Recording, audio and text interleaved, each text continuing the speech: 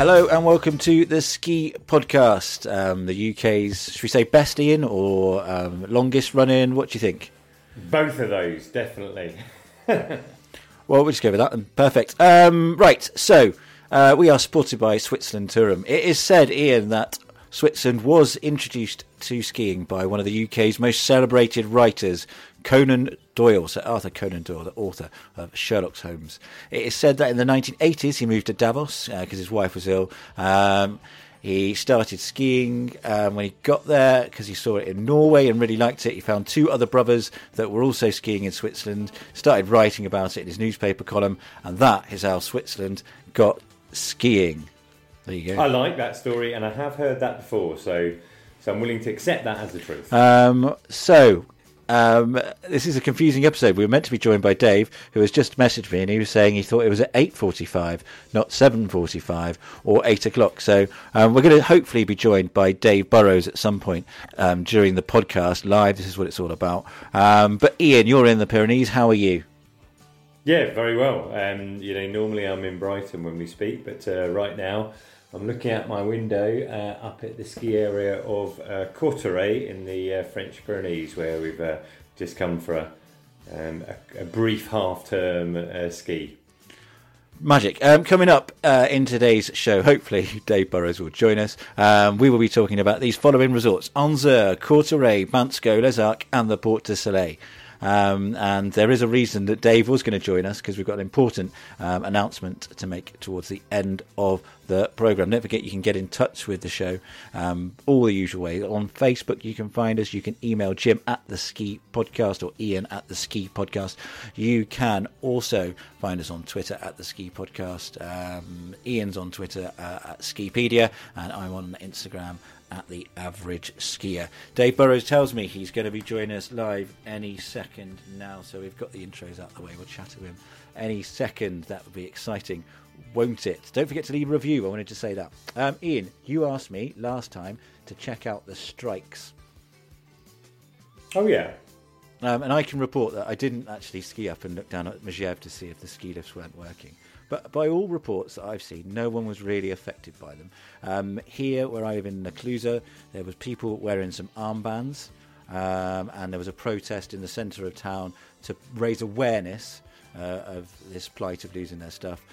But there was no actual impact. They were very, very keen not to have any impact on tourists. Okay, that's quite interesting, because I've been relating to a few people about your very good point that you made in the last podcast about needing to make sure that your chairlift is maintained by someone who knows what they're doing, rather than someone they've just brought in for the day.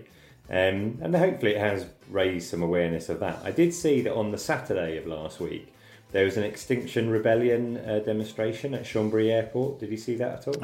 I did read something about it, but I don't know anything about it.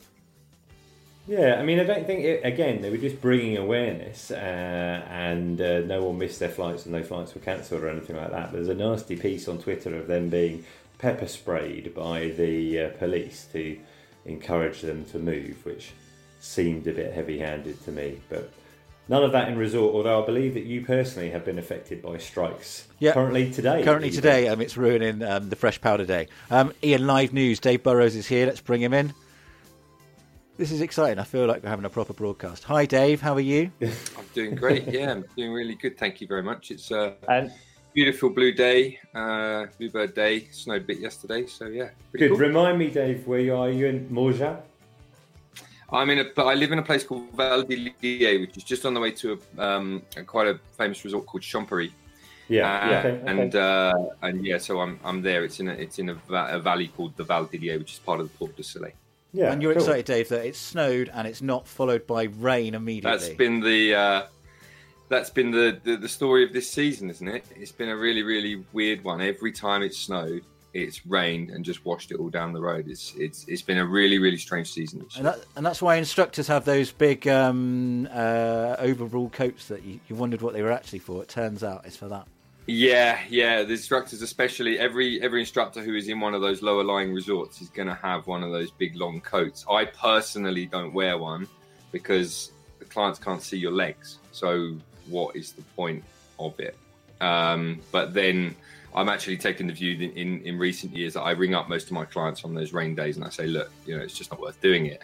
So we normally try to reschedule, but yeah, it's been a bit difficult, especially with this half-term week that we're having right now. It's just difficult. Really difficult when it rains. It's not a nice experience. Well, thanks, Dave, for joining us. We really appreciate it. Join in at any point. You're not just a passenger on this show. You're part of it. Right, let's move on with our first bit of information. Ian, you want to talk about snow aid in Australia. What's all this about?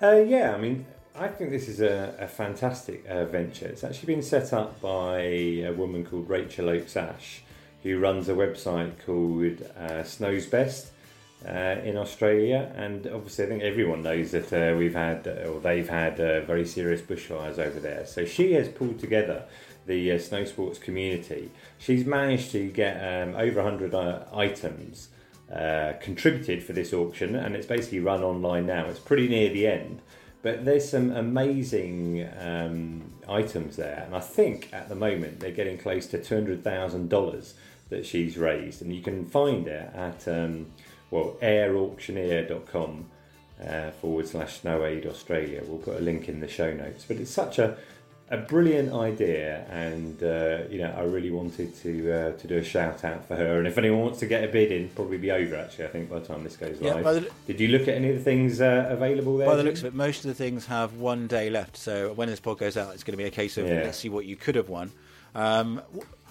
What could we have donated to this had anyone asked? Some stickers and a collection of rubbish ski books. I don't know how much ski podcast stickers would go for. I mean, they're things like holidays to.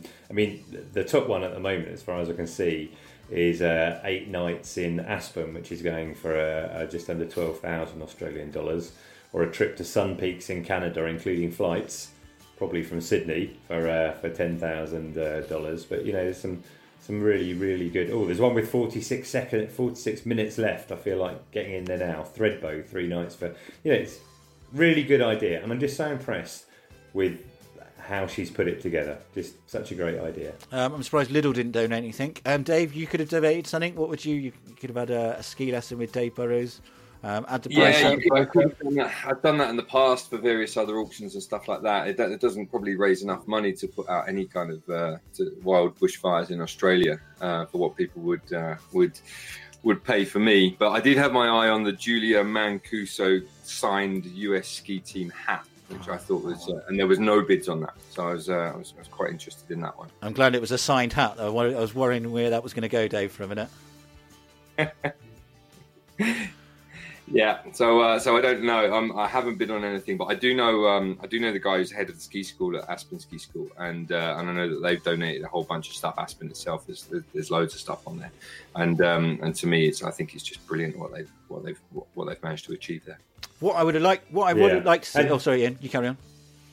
Yeah, I was just going to say that they're not trying to put the bushfires out. It's actually for to help wildlife rescue and rehabilitation, I think. Oh, well, my mistake. No, it's not a mistake. But anyway, it's a great idea, yes. We can. Yeah, Dave, those kookaburras can't put out the fires themselves. They need someone to look after them. One thing I was sad not to see in the auction, I'll be honest, is the Fusalp Rossignol jacket that President Macron was sporting while he was up at Mont Blanc, checking out the destruction caused by climate change.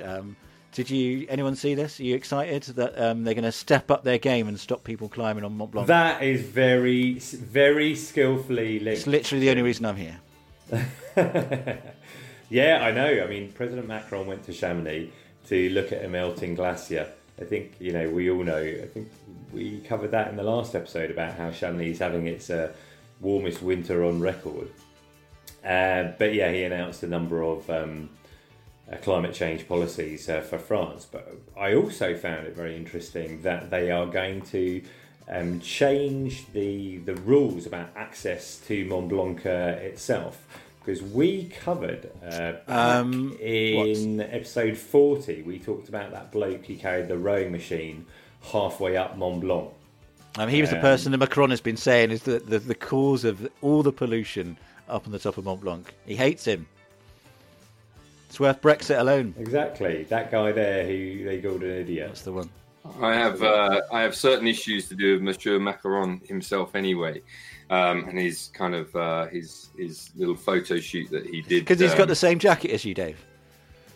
He hasn't got the same jacket as me. I wouldn't have thought didn't. But my main issue with that, I think, is it's kind of timed, and I saw a lot of people sharing that on social media, and declaring the end of winter as we know it. And there's no doubt that glacier has receded over a long period of time. But actually, I think when you live out here for a long time, you see kind of good seasons coming and going, and this year is a particularly weird winter, like a weird snow year. And in any given kind of 10-year cycle, you'll probably have a couple of absolutely amazing powder years like we did in 2013, 14. And I think maybe a couple of years ago was another one where it just didn't stop snowing. And then, you'll have a couple of years where they're absolutely terrible.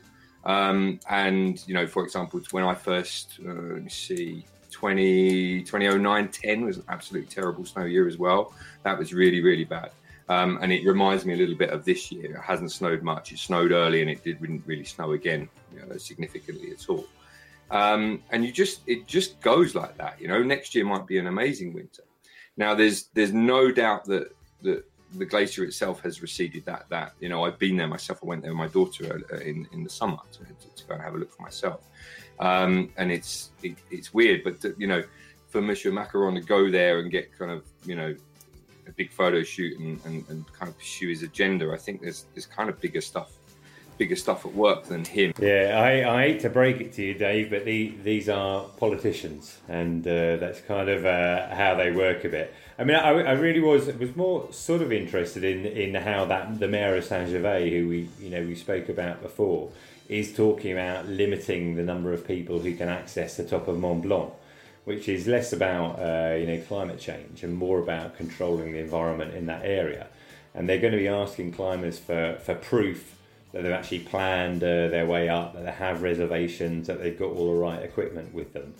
And I think that seems to me to be a reasonable idea to try and keep people safe and limit the number of people and the amount of rubbish that ends up on the mountain. Do you think this will end up being rolled out down the Vallée Blanche? Do you think it's where that will happen as a wider thing in the mountain area, not just for climbers?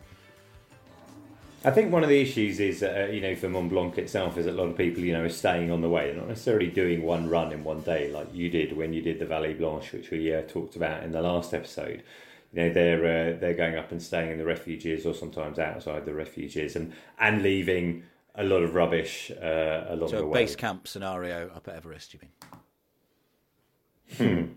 Yeah. One of the issues with Mont Blanc, I think, is that it's not. I mean, I haven't climbed it myself, and I'm not an alpinist, so I wouldn't know. But from what I know, is that it's a relatively easy mountain to climb compared to some other stuff. So it's quite achievable for a lot of people. Hence, you've got guys going up there, like a rowing machine on their back and trying to land planes and stuff on it.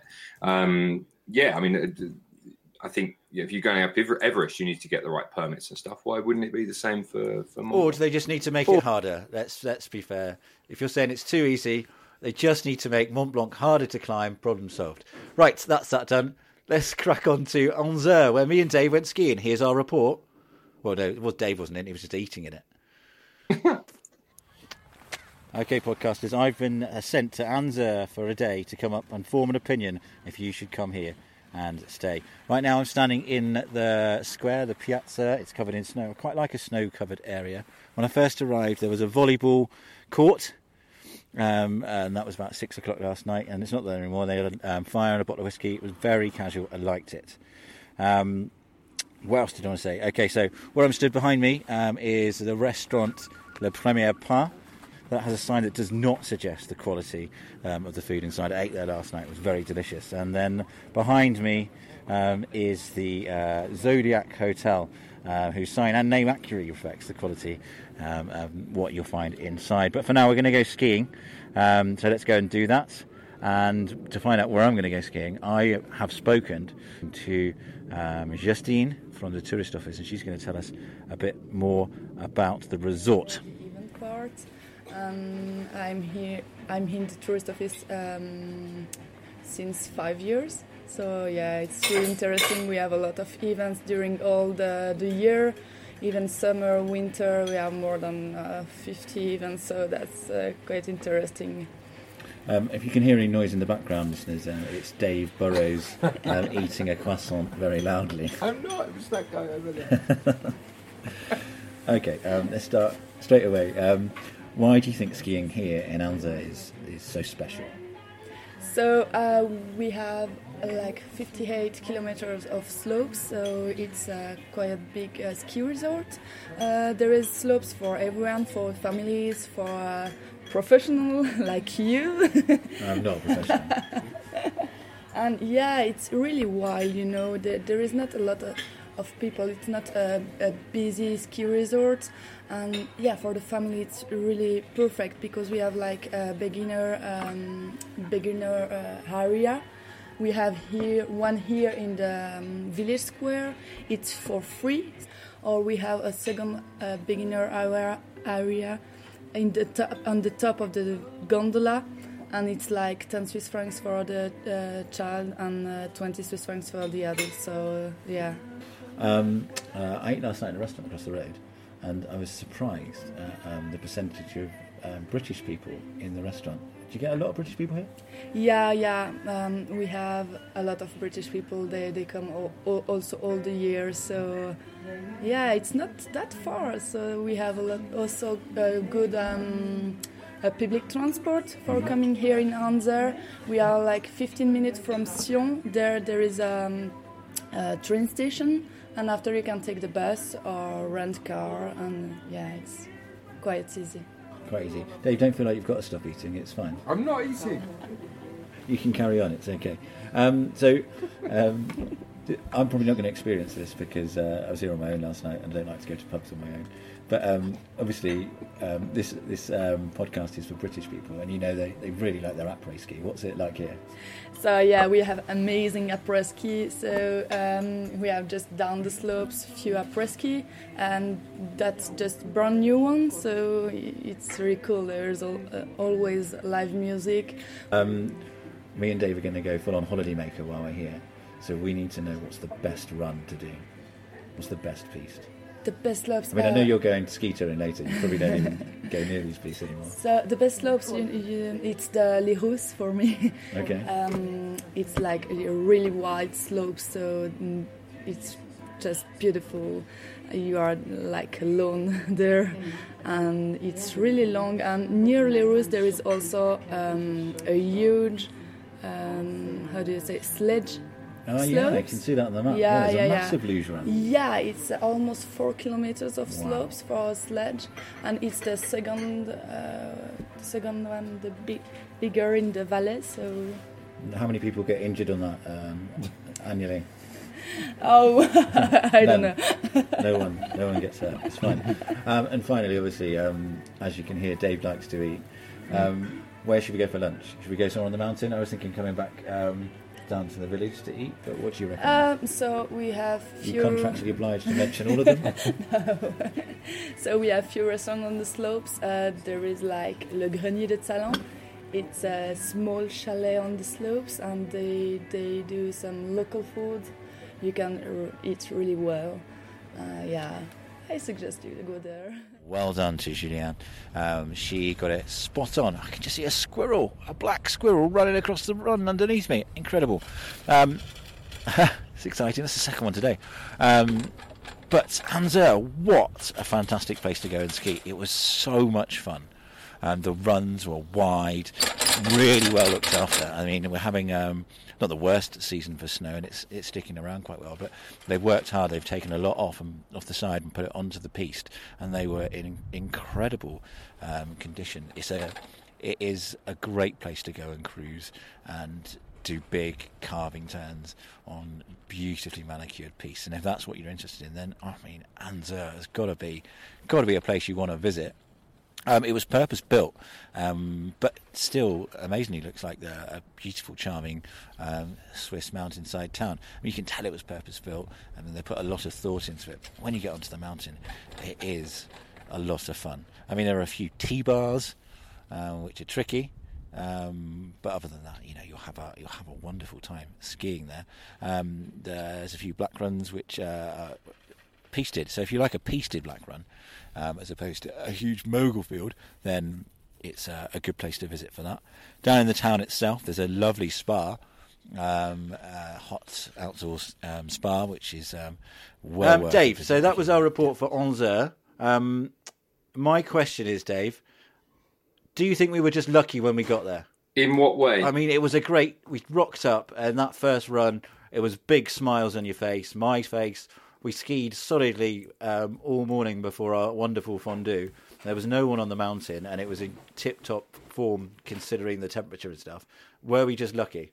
What do you think? It's always like that? Well, yes. The snow was fresh. It was cold. January was really cold, right? So the snow was reasonably fresh, in really good condition. I had a new pair of skis. It was, and actually, that's my favourite day so far this year that I've had. I'm not saying it's all down to you, Jim, but it was really, really good. Yeah, and we had a blue sky day. We had love fondue. I think, when all of the stars align like that, you can have a really, really good day on the mountain. And I've in terms of this sort of concept of overall mountain experience, that was one of them. All of these kind of things come together and make for a great day.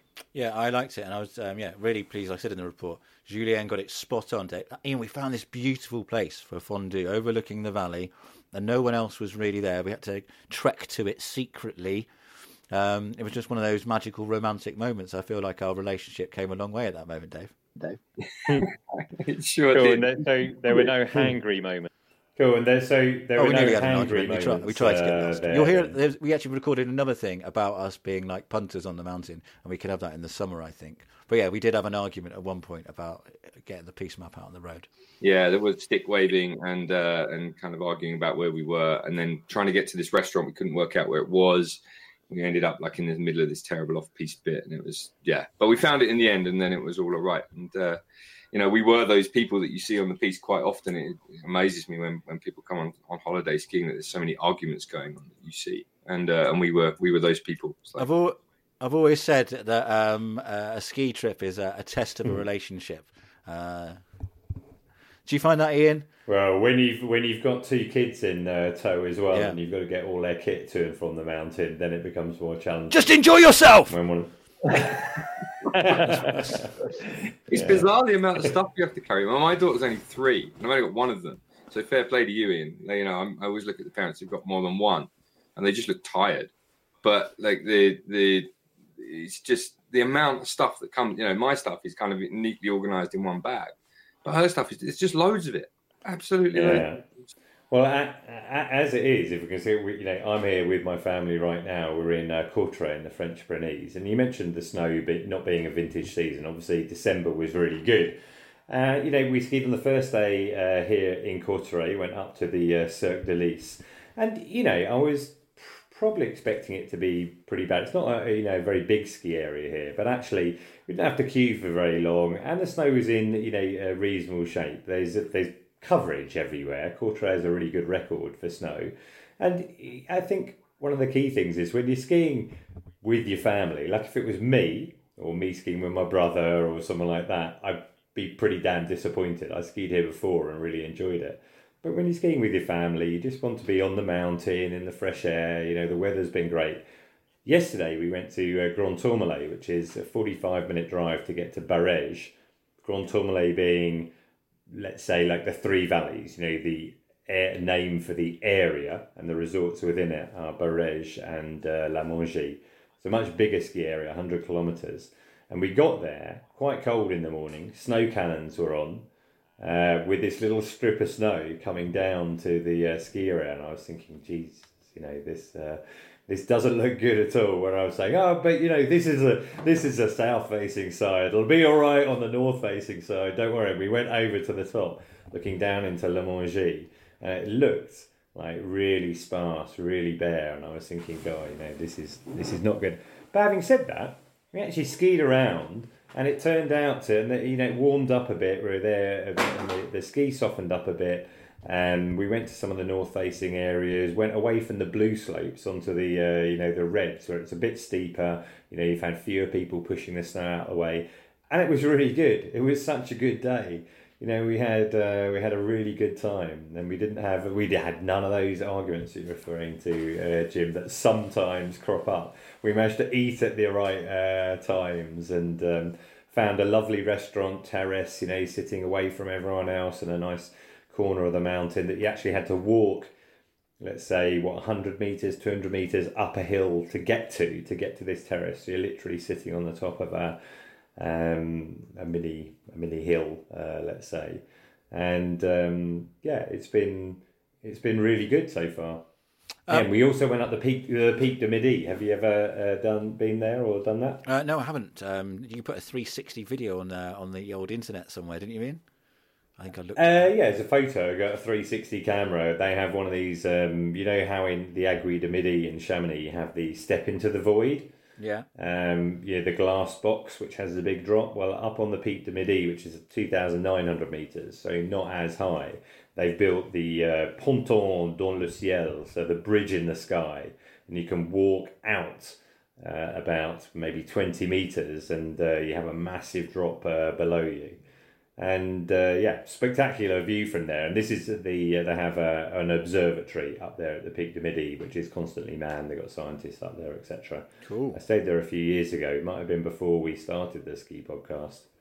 I can't remember. But when I went there a couple of years ago, I skied off the bat with a guide. There's absolutely no way you could do that this year. It's been.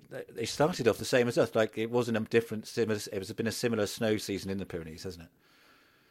Yeah, and I think when those storms came through, Dennis and Kira, they missed the Pyrenees, so to speak.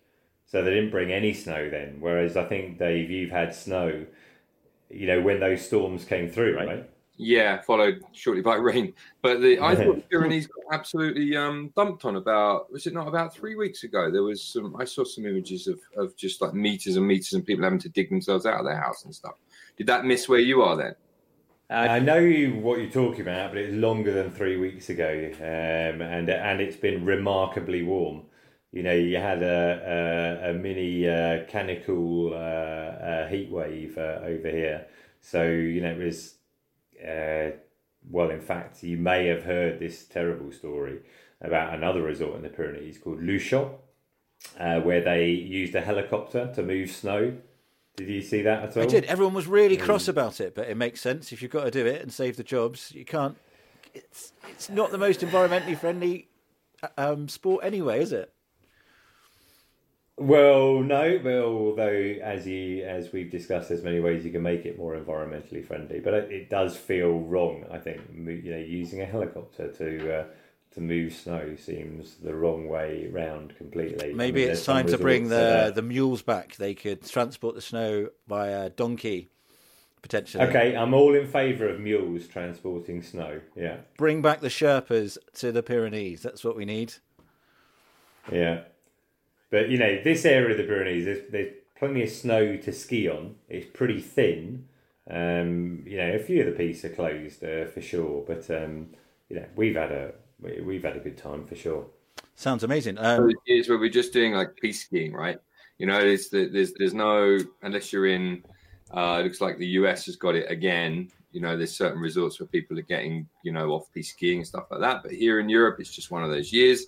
You get your skis on, you learn how to ski ice, and that's what you focus on for the year. Yeah, and anyone who listens to this podcast on a regular basis will know they'll know how to ski ice because you told us how to in episode 46. Hey, do you know what? Seeing as though Dave's here, it'd be rude not to ask him some questions. Dave, I've got one question for you. When I'm skiing, I'm turning, and when I go particularly to the right. So my left is downhill. My skis are banging together at the tips. Why am I doing that? That is a great question. And you'd wish I'd told you I was going to ask it. Yeah, thanks for ambushing me with that this early in the morning. I I suspect it's probably something to do with a left and right difference on your body. So what you might have is a left foot or a right foot that is more skilled at rotating than your other foot. And maybe next time I see you, we'll have a look at this. There's stuff that we can do to have a look. But for example, the other day I was skiing with a lady who could rotate her legs, keeping her hips still. Okay, this is not very good audio, but the keeping her hips still. She could rotate her legs almost to kind of 70 degrees, turning to the right-hand side. And then on the other side, she could barely do it, maybe 10, 20 degrees in terms of a sort of rotational range. Now, what that meant was that her turn to the right-hand side was absolutely brilliant and very, very skillful. And then there was something completely different going on the other side.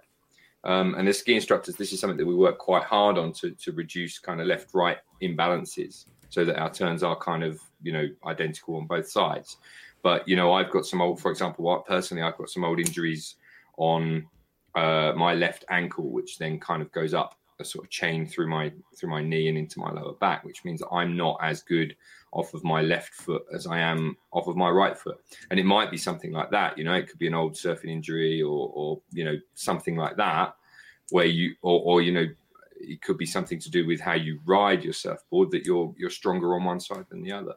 And so if your tips are touching during the turn on one particular side, it might be that your inside leg is not as rotationally skillful in order to get that ski out of the way of the other one, if you see what I mean. Okay, so next time you go skiing. All right, thanks, Dave. Ian, do you got any questions for Dave to improve your skiing? I know you don't need it. He doesn't need it. I think the thing is that I know I could improve, but I'm not really that bothered about it. That's good, though. I don't think there's anything wrong with that. Personally, I feel like I'm obsessed with trying to get better, to the point where I'm looking forward to half term so I can just do those silly little exercises while I go with the children on the slightly more tamer days. But I feel like I need to improve all the time. But I understand that you can just go, I'm happy with what I'm skiing and I'm pretty pleased with myself. There's nothing wrong with that, is there? The mountain's different for everyone, isn't it? And there's different ways of enjoying it. And I quite like Ian's approach. I get the impression that Ian's the kind of guy who just likes being up there. Actually, I don't think he's that bothered about getting better. He's probably a decent skier already. And the mountain experience for him is just being up there in the nature and in the wild. And that's also okay. Good one, Dave. Yeah, my ideal experience would involve better snow than this, but you take what you've got, don't you? How was the snow? We talked about Bansko in the last episode, Jim. Do you want to tell us any more about that? Well, I'll tell you what, why don't we play my... I've got a little report about the rise of the history of Bansko, and when I spoke to some of the people who helped develop the resorts. So let's listen to that first. Bansko was, in the past, was very small resorts. When we took concession for 30 years, we started to develop, of course. We built a new gondola and more fortress lift. At the moment we have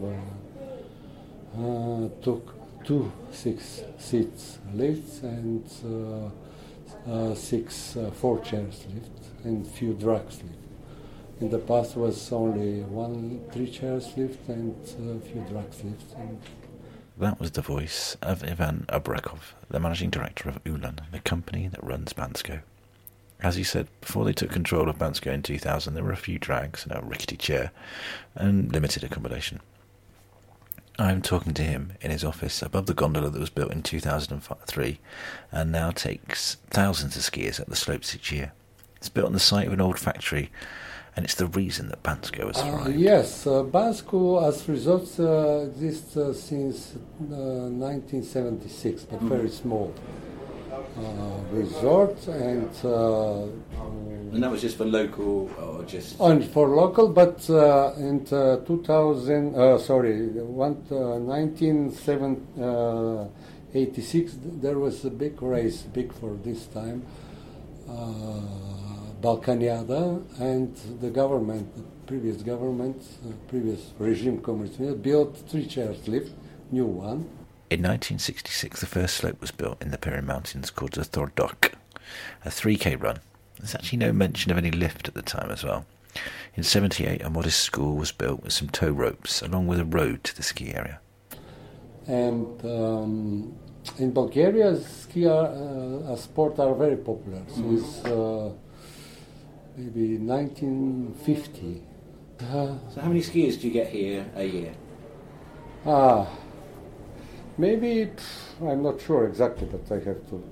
Doesn't matter, okay, between 250,000 to 300.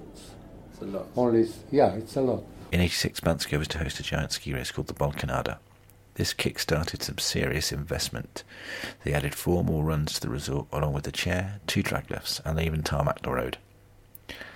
It carried on running like that for many years, but it was never the international destination it is now. Then, in 2000, 40 million euros was invested, and it continues to grow. And with World Cup races since 2009, it will continue to make history. Today, the resort is looking to grow more with a much-needed second gondola as well as more runs. And in 2018, it was revealed that the new owner of the resort is ski legend Marc Giraldi from Luxembourg. He's the winner of 55 World Cups and 5 World Cup titles. So there is still a lot more to learn from this resort. And don't forget, I was in Bulgaria with Balkan Holidays. They helped me organise that trip. We've still got a few more reports from them. But if you're thinking about going to Bulgaria, based on any of our reports, do check out Balkan Holidays. They are outstanding and they will look after you very, very well. So that was that. But yeah, what questions do you have about Bansko? You obviously, both of you listened to the last podcast and my in-depth report. Do you have any questions about Bansko? I think for me, when I listened to your last report, the thing that struck me was you talking about queuing for an hour to get up the lift in the morning. You said they're planning to build another one. Do you know another gondola up there? Do you know when that's they're planning to introduce that at all? Well, when they say they're planning one, they literally are just planning it. They've got to go through the. They know they need it. They want to do it. They've got to get through the process of being allowed. There's obviously people against it because it's a beautiful mountainside and all that sort of stuff. It's not just as straightforward as it is you would hope it would be. But is that every day that that's how you have to start your day, waiting for a long time to get onto the mountain? Yeah, most of the days you do have to start like that. But like I said, if you get a fast track pass, you don't have to wait. Or they do have shuttle buses up there. And taxis are pretty cheap for 10 lev, which is £5. You could get a minibus, a group of you up to that mountain point. Or I walked up at 11 o'clock and I didn't even need to use my super VIP pass. Right. Okay. I'm interested, Jim, in the culture of it. So I've skied in various places around the world, and each one has like a different feel. But in terms of Bulgaria, like how does it feel when you're skiing? Does it feel sort of Balkan or Eastern or whatever? But is it a completely different vibe to what you ski normally in France? It's a totally different vibe. There is those Eastern European vibes to it when you get there and stuff. But when you get there, it's really catered for just skiing. Like I said, any vice you've got, they will provide it. It's proper. They've thrown up the town. And everyone is there to try and make money, but also make sure you're having a good time. There's so many bars and stuff. It's just everyone's there to have fun. There's not a deep ingrained sense of ski heritage there or anything like that. It's just literally about cheap, good skiing fun, and that is the vibe you get from it. There we go. Right, reviews. That's next on the list, isn't it? Oh no, we want to talk about Jamie Burrows. Tell us about that, Ian. Well, we can talk about it in any order you want to, but we keep talking about Ski Sunday and whether it's worth watching. But to be honest with you, I had completely missed that our friend of the show, Jamie Barrow, had broken yet another world record. This was featured on Ski Sunday, I think, last week. Jamie Barrow, for those who haven't been listening to the show since the very beginning, because I think he was involved back in like episode 3 or 4 or something like that. Episode 4 or something. Was it right? Episode 4. He was towed behind a car on a snowboard at 183 kilometres per hour, which, wow, is just ridiculously fast. I think Jim took the mickey out of me for being aware that I'd gone 90 kilometres an hour down the Salia in Courchevel the other week. So he's going twice as fast as that, being towed behind a car. And as it goes, the car happened to be a Tesla as well, I noticed. A Tesla 3, It's just another Brit setting a bad example on Strava and trying to cause speed issues, if I'm honest. I'm just amazed that he managed to do it. So I used to snowboard a long time ago, and I remember doing it a little while ago, and I remember catching like a front side edge or whatever and just slamming my face into the snow. And I can't even imagine doing that at 183 kilometres an hour. Still not as fast as the fastest skier towed behind a car, though. Which is Graham Bell, and he went 189 kilometres. Well, did you know that? Yeah, he does say, Jamie Barr in his tweet, it wasn't as fast as they wanted to go, but it's still bloody fast. And I think it's got to be harder on a snowboard than on skis, isn't it? Is it not a little bit like definitely. wakeboarding? I presume he's got like a rope or something coming out of the back of the tester, right? Yeah. But is it like wakeboarding? It's not like any wakeboarding I've done. The fastest snowboarder goes is 203 kilometres an hour down one of those flying K runs. You know what I mean? The speed ski runs. Right. Yes. So that's 203 kilometres an hour, to put it into perspective. He did it without it being towed by anything, just gravity itself. Yeah. And then obviously the world record on skis is 252 kilometres an hour. So which pisses all over your 90 kilometres, Ian. Yeah. Oh, obviously, Jim. Yeah, that's a sort of fact I can bring up. But I know you like a good link. He was towed behind a Tesla, which generates no emissions, assuming you charge it from renewable electricity. And when I was out in Les Arcs recently, Les Arcs is actually a resort where they run all of their lifts on 100% renewable electricity. I had a little chat with a member of their the lift company team about that. Okay, so I'm here in Bourg Saint-Maurice with Laura Coumin from ADS, which is the Les Arcs lift company. And, I'm really interested in how Les Arcs produce their electricity. It's 100% renewables, is that right? Yeah, we chose a contract from 1% renewable energy electricity. Right, okay, and that contract is, with your local, your electricity supplier. Do you know how it's generated, those renewables, what it comes from? Yeah, it comes from solar energy, wind, and also hydroelectricity power. Right, okay, and that runs all of the lifts in the Les Arcs region, all the lifts, but also our buildings and every infrastructure facilities we have on the ski area. Okay, cool. And you mentioned before that you're also looking at generating your own renewable electricity. Yeah. How are you going about that?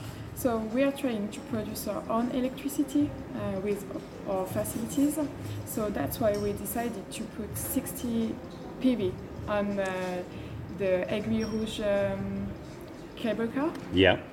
And Vara cable car as well. And for every new project, we will study the capacity we have to make PV or to try something else to produce our own electricity. That's great. So PV, the word we learned today, photovoltaic panels. So you've got solar panels on the top of the cable car station there, and I can imagine that they just, apart from a day like today, perhaps, I don't know how high the clouds go up, but they see a lot of light up there, so they'll be generating a lot as well. And another thing you mentioned to me before, which I found really interesting, is obviously snow cannons are really important in any ski resort these days, but you're looking into like a hydroelectric experiment with your snow cannons? Yeah, we are trying to produce electricity with the water we are using for the snow maker. Right. So we are trying to do this, and I hope I will tell you more at the end of the winter. Yeah, well, I mean, that sounds like a really interesting experiment. So the idea is that it comes down from the reservoir where all of the meltwater, you use meltwater for the snow cannons, and rainfall, etc. It comes down from the reservoir, and as it comes down into the snow cannons, it's going to generate electricity itself. The speed of the water will generate electricity for our snowmakers. Yeah. Well, that's great. I'll definitely be interested in finding out how that goes. Thanks. So there was no much, mice powering the wheels or anything like that. All just comes organically. I mean, it might have been that sort of Wizard of Oz thing behind the scenes. They had loads and loads of hamsters in wheels or something like that. But I'm pretty sure that genuinely, they use renewable electricity to power all their lifts. What about the Port de Soleil, Dave? Is that an eco-friendly resort? Do they make an effort? I don't know much about the French side, but in Switzerland, a lot of our electricity here comes from hydroelectric power. So there are dams everywhere. I can't remember. It's a very, very high percentage comes from hydroelectric. The bit that I really took out of that is I don't understand. I've never really understood the amount of sunshine that we get up here. So, for example, I'm in Canton Valais, and they say that we get 300 days of sunshine a year. And a lot of the houses around near where I live have got solar panels on the roof, and I just installed some on the top of my garage as well to sort of take advantage of that. And I don't understand why there isn't a solar panel on the top of every pylon, every lift thingy pylon. I don't understand why there aren't solar panels on the top. Now, I'm not an expert on that, but I think that the size of the array is quite important. There's an economy of scale. The array being the number of panels that are connected together at a single time. So the bigger the array, the more efficient it is at producing electricity. But you've definitely got a point there for sure. It makes sense. In this particular respect, because we just talked earlier about kind of Monsieur Macron and his agendas and whatnot. But I don't understand why every new construction of apartments, for example, in ski resorts that go up, isn't forced to have solar panels on it somewhere. Or indeed every new house in, I don't know, the UK or wherever. It should be mandatory. Yeah, I mean, I think that the spec for new development of property anyway these days is much higher than it used to be. But I'm not entirely sure that it's mandatory. But you've got a valid point there. Yeah, they've done it for calculators. Why not houses? Why not houses? Why not new apartments? Why not ski lifts?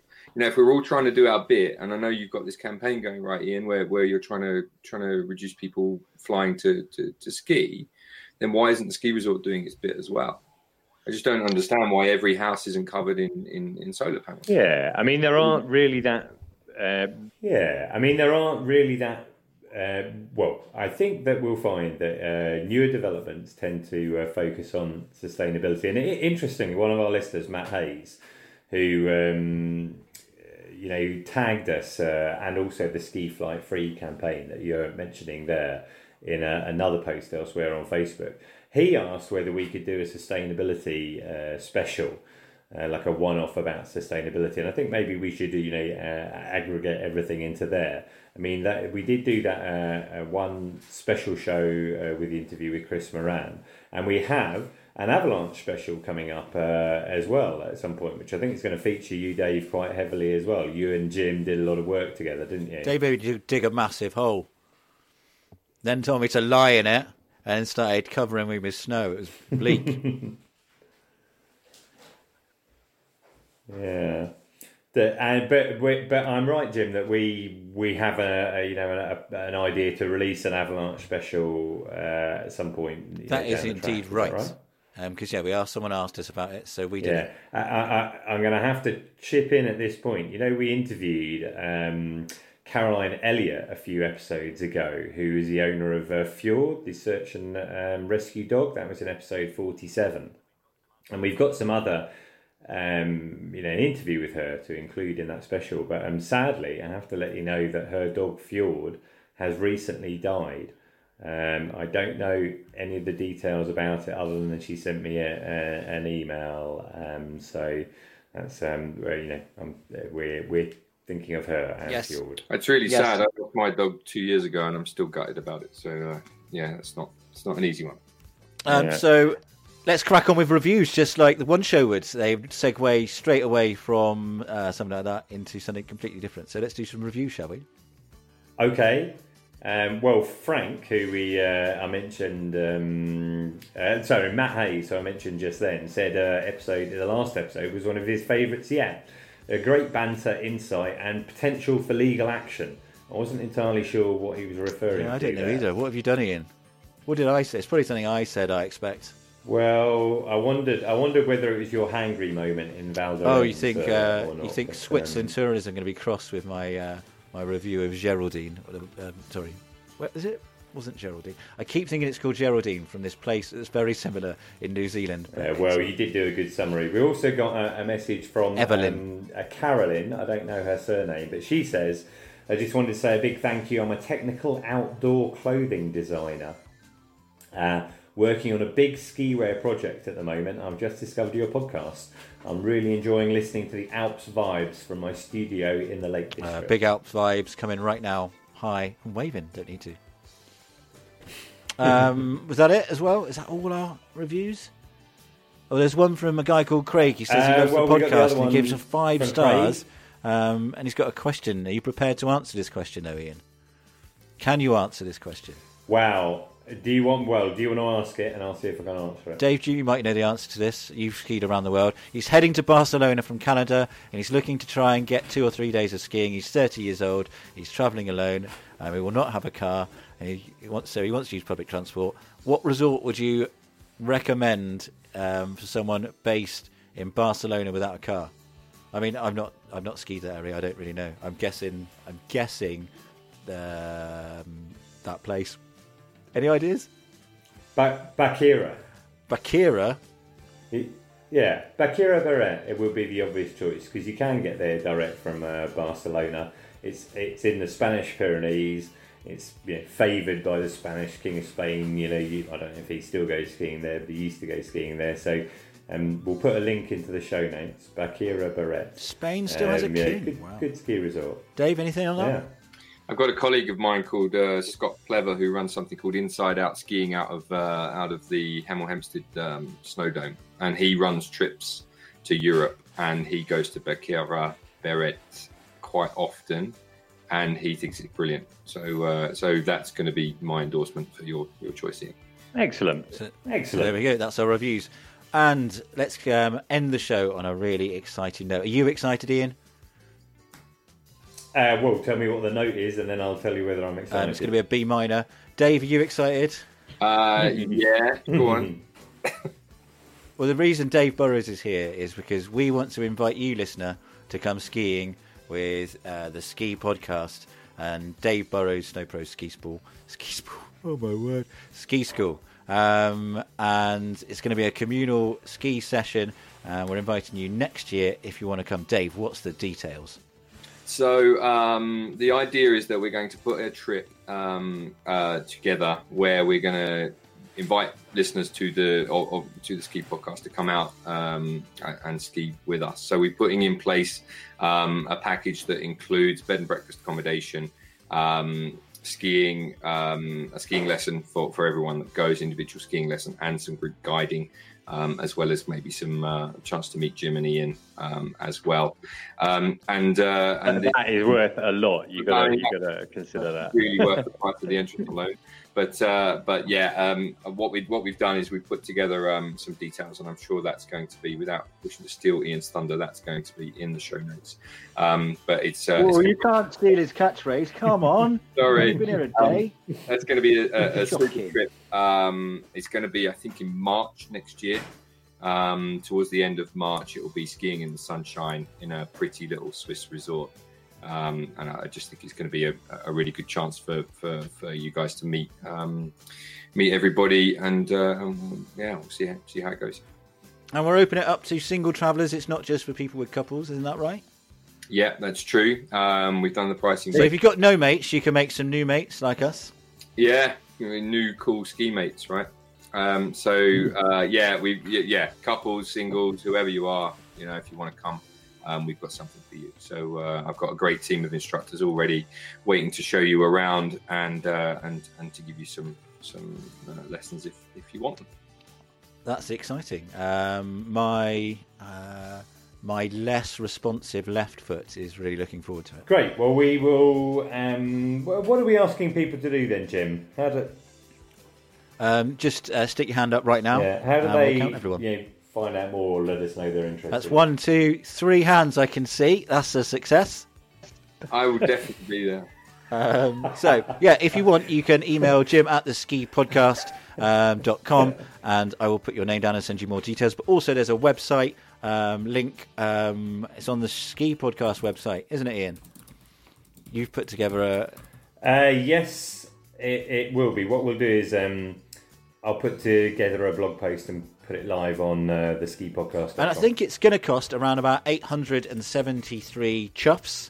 And I believe with that includes the lift pass, the ski tuition, and your food in the mornings and the evenings. And obviously you get all our exciting chat and banter.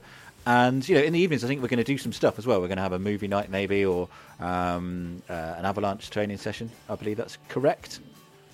We are such professionals. This is why we run a ski tour operation. I think the idea was to put in place some lectures or something each evening or something as well. So yeah, I mean, hopefully we're going to get lots of people interested, and then we can have a kind of a great big ski podcast meet up and ski together as a community. I think it's going to be really cool. And nothing else, I'm going to see if I can get all the Daves that have appeared on the show, and that'll fill the chalet. All the Daves, that'll be good. All right, guys, I'm going to go skiing myself in the French Pyrénées right now with the family. So we'll have a nice time. See. I'm going to go skiing too. I'm going to take my proactive right leg for a ski. Dave? I'm going to go and meet a good friend. I've got a random day off in the middle of half term. All my other instructors are working, so I'm going to go and meet a friend of mine for lunch. Amazing. Right, everyone have a good ski. Thanks for listening. Take care. All right.